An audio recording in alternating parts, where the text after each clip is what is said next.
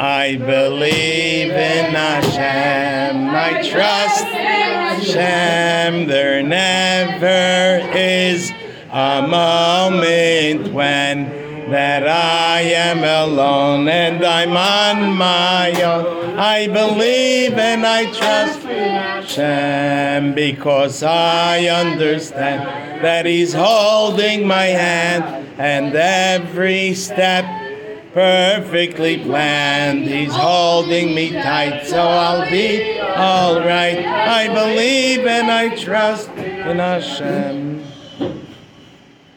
I made the bracha before. This week's Parsha, Tazria, is a very important one. It deals with someone who has a tsaras. A person who has a tsaras, a certain kind of rash on his skin, on his body, this person has to show it to a kohen and find out if it's a real tsaras. If the kohen sees it and tells him he's tamei, that it's tsaras, he has to quarantine and go away for 7 days, and then he gets checked again, and to see if he has to go away another 7 days. And our Chachamim explain that tsaras comes because of the sin of Lashon Hara. And one of the reasons why this is the result of speaking Lashon Hara, just like Lashon Hara, when you speak not nice things on a person, what does it do? It makes people separate from him. The people don't want to have to deal with this person whom you spoke about. So what does this do? A Mitzaira also has to be separated. He goes away from everyone, goes away from his family, and stays outside, away from everyone. And that is, he has to stay a week or two because he spoke Lashon Hara. And the word for Mitzaira even shows us that. The word Mitzaira is like the words Moitzi Ra. Moitzi means he brings out, Ra, the bad. Number one, he himself, he talks the bad, he says not good words. Number two, he brings out the bad from another Yid. How does he do that? Well, if a Yid, let's say, does something wrong, we're not perfect, we could make a mistake. We have a Yetzer Tov and we have a Yetzer Hara. We have a lot of good in ourselves, and we have also some of the opposite. But sometimes that which is not good in us is asleep. It's quiet. If someone else speaks about it, that wakes it up. It strengthens it. And that's why we have to be careful always to say good about Yidden, because you know what happens? When you say good stuff about a Yid, it brings out his good. It strengthens the good. It's Moitzi Tov. It brings out the good and he becomes better. That's why we should always speak good. And this is the whole idea of Limud Zchus. Limud Zchus is to see a Yid, see what he's doing, and try to find a good way to see him in a good light. In other words, I'll give you an example. Let's say you're in shul, and you see somebody walking over to the coats, puts his hand in someone's pocket, and takes out a few dollars. So you can look at him and say, hey, why is he stealing? Or you could be Melamed Zchus. You could say, no, he's not stealing. He went to his own pocket. Or maybe there is an old man in the shul who asked him, can you do me a favor and go to my pocket and take out the money? I want to give tzedakah. In other words, how do you know this person really did bad? Maybe he meant well, maybe he did good. And sometimes people do things, they make a mistake, but they do it innocently. We shouldn't judge them. Our Chachamim say on the Pasuk, B'tzedek tishpoit es hamisecha. How should you be tishpait? How should you judge another yid b'tzedek? Look at him like a tzaddik. We're always judging.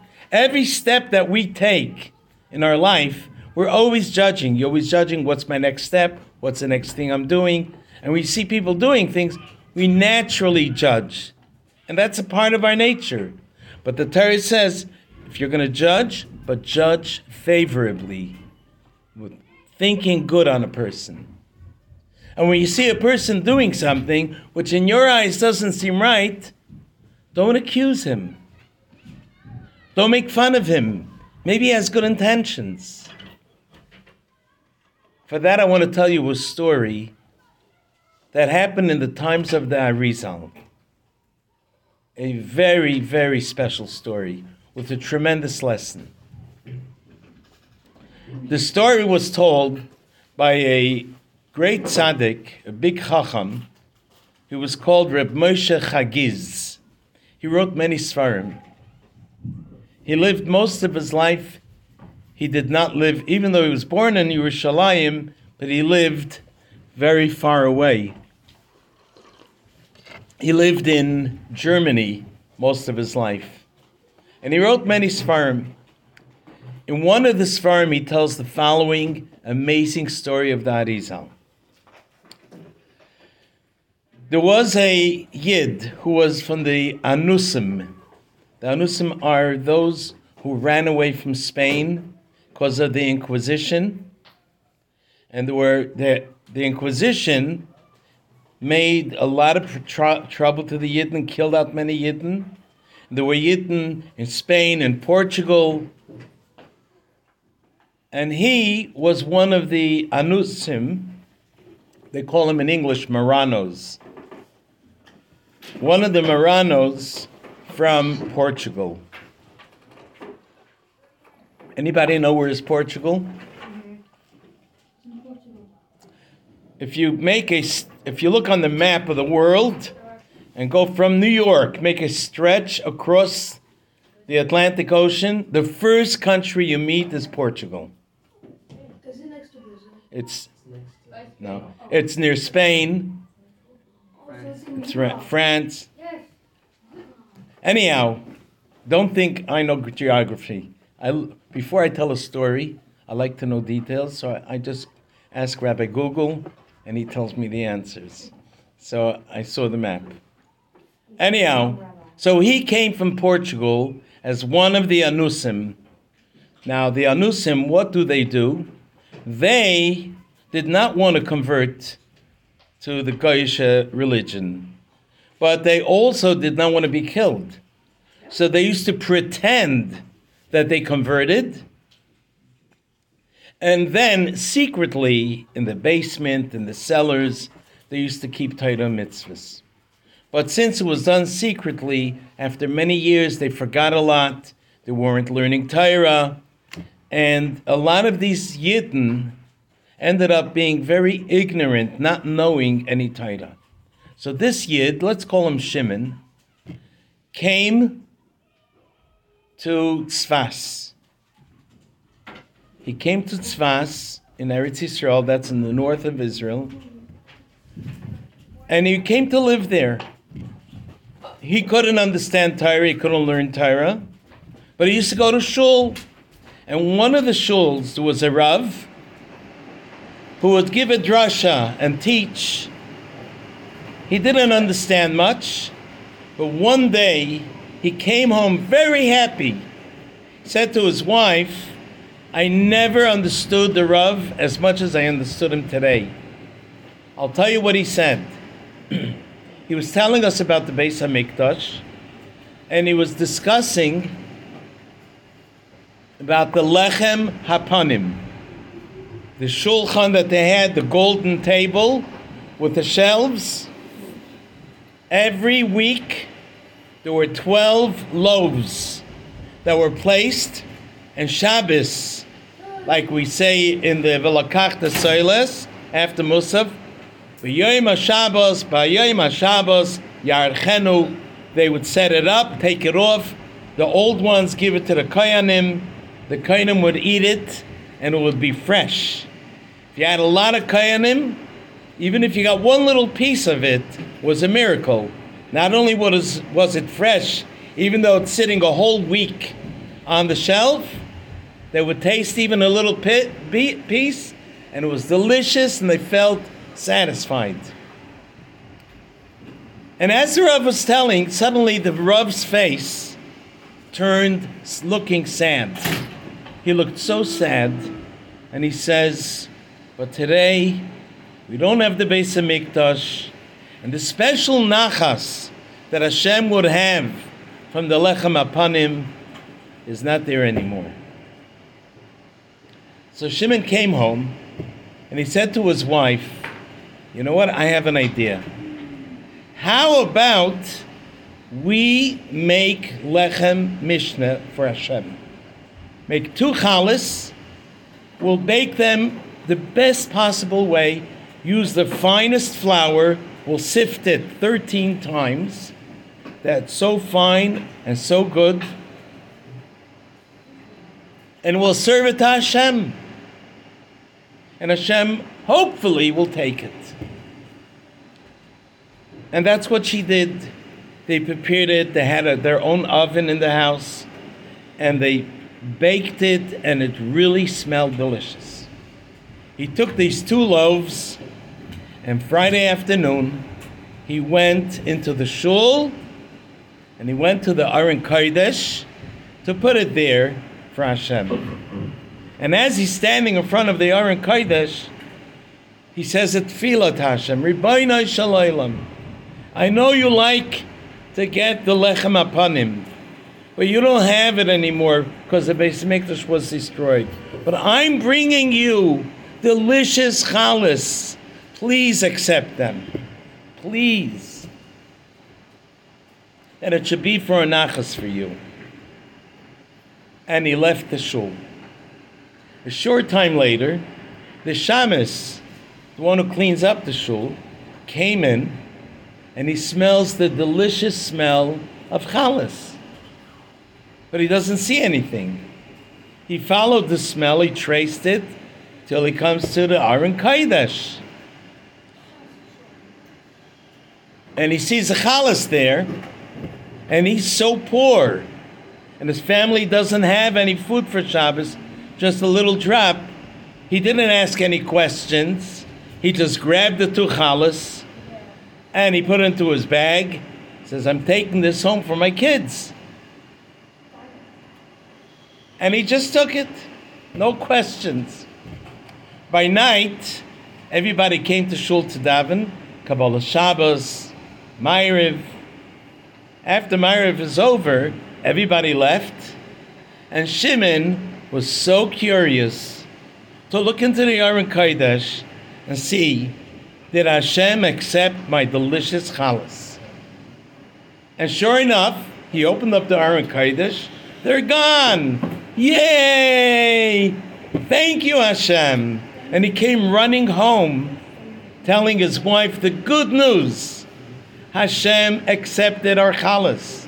Hashem enjoys them. They're delicious. He says, next week, please make the challahs even more special. Because I don't know what else I can bring Hashem, but this I see Hashem enjoys. Hashem likes your challahs. And that's what they did week after week after week. And the shamus would come and take the challahs, and he would see after davening that it's gone. Everybody's happy. The shamus is happy. Shimon is happy. His wife is happy. Everybody's happy. But then one Friday, something happened.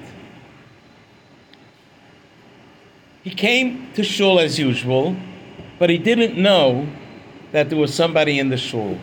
He was always careful to do it secretly, because what I'm doing is between me and Hashem. Nobody has to know.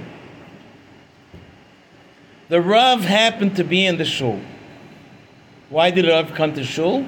He was reviewing the Devar Torah that he's going to say the next day on Shabbos in the shul. So while he's reviewing, he thought it would be in the shul. As he's standing in the shul by the bima, the door opens, Shimon walks in with all excitement and simcha and joy. He didn't even bother to look at the bima to see that someone's standing there. And he walks straight to the Aron Kodesh, takes out the two chalas, and the Rav is watching all of this, puts down the chalas into the Aron Kodesh, and closes it, and says his tefillah to Hashem. Ribono shel, I know you enjoy the lechem apanim from the Beis Hamikdash, and now that you don't have the Beis Hamikdash, I'm bringing you these delicious chalas. Please, I ask you, I beg you to accept them. This is what he said every week. Suddenly, the Rav walked over to him, and he got shocked. He really didn't know that there was someone else in the shul, especially not the Rav. And when the Rav realized what he was doing, because he heard how he was davening to Hashem, the Rav said to him, very, very sorry. This is an awful mistake, what you are doing. Do you really think Hashem is eating your challah? You think Hashem has a physical body? You think Hashem needs your food? This is such a foolish mistake. And just then, as they were speaking, the Shamus walked in. And the Rav says, Shamus, you came probably for the chalas, right? Well, say thank you to Shimon. He's the one who's bringing it to you every week. Right, Shamish? Right? And the Shamus said, yes, I'm the one who takes it every week. Shimon feels devastated. He could not believe that this is happening, that this is true. And he said to the Rav, I want to do tshuva. I thought I'm doing Hashem a favor all these weeks. Now I see I did a big sin. During this whole conversation, which took a while, suddenly the door of the shul opens up. A shaliach comes from the Arizal to the Rav and says to him, I have a message for you from the Arizal. They didn't call him Arizal in those days. Zal means Zechreinu Levracha. After he passed away, we call him Arizal. His name is Reb Yitzchak. I have a message for you from the Arizal. The Arizal just sent me now to tell you to go home and say goodbye to your family. What? Yeah, you heard me. He said, say goodbye to your family because tomorrow, at the time you're supposed to give your drasha, your Dvar Torah, you're going to pass away. What? Why?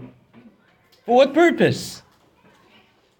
And the Rav didn't waste a second, ran quickly to the Arizal to ask for an explanation. He comes to the Arizal and he says, what happened? Did I sin? Did I do something wrong? He says, absolutely. Do you know that you took away from Hashem a great pleasure? Which? Since the Beis Hamikdash was destroyed, Hashem did not have the pleasure of the Lechem Apanim. Until Shimon would come, Shimon and his wife prepared Lechem Mishnah, 2 chalas every week for Hashem, with so much simcha, with their whole heart. It gave Hashem so much pleasure, just like the Lechem Apanim in the Beis Hamikdash. And now you ruined it. You spoiled it. You stopped it. And there's nothing you could do to fix this. And he went home, and that's exactly what happened to him. And the reason why this story is told is to show us never to make fun of something that someone does with his whole heart, with meaning. He means it so well. In the Sefer where I read it, he brings something similar to this. He says there was a Kohen who used to daven, who used to say Birkas Kohanim with all the Kohanim. You know what they do on the Duchen, on Yom Tiv?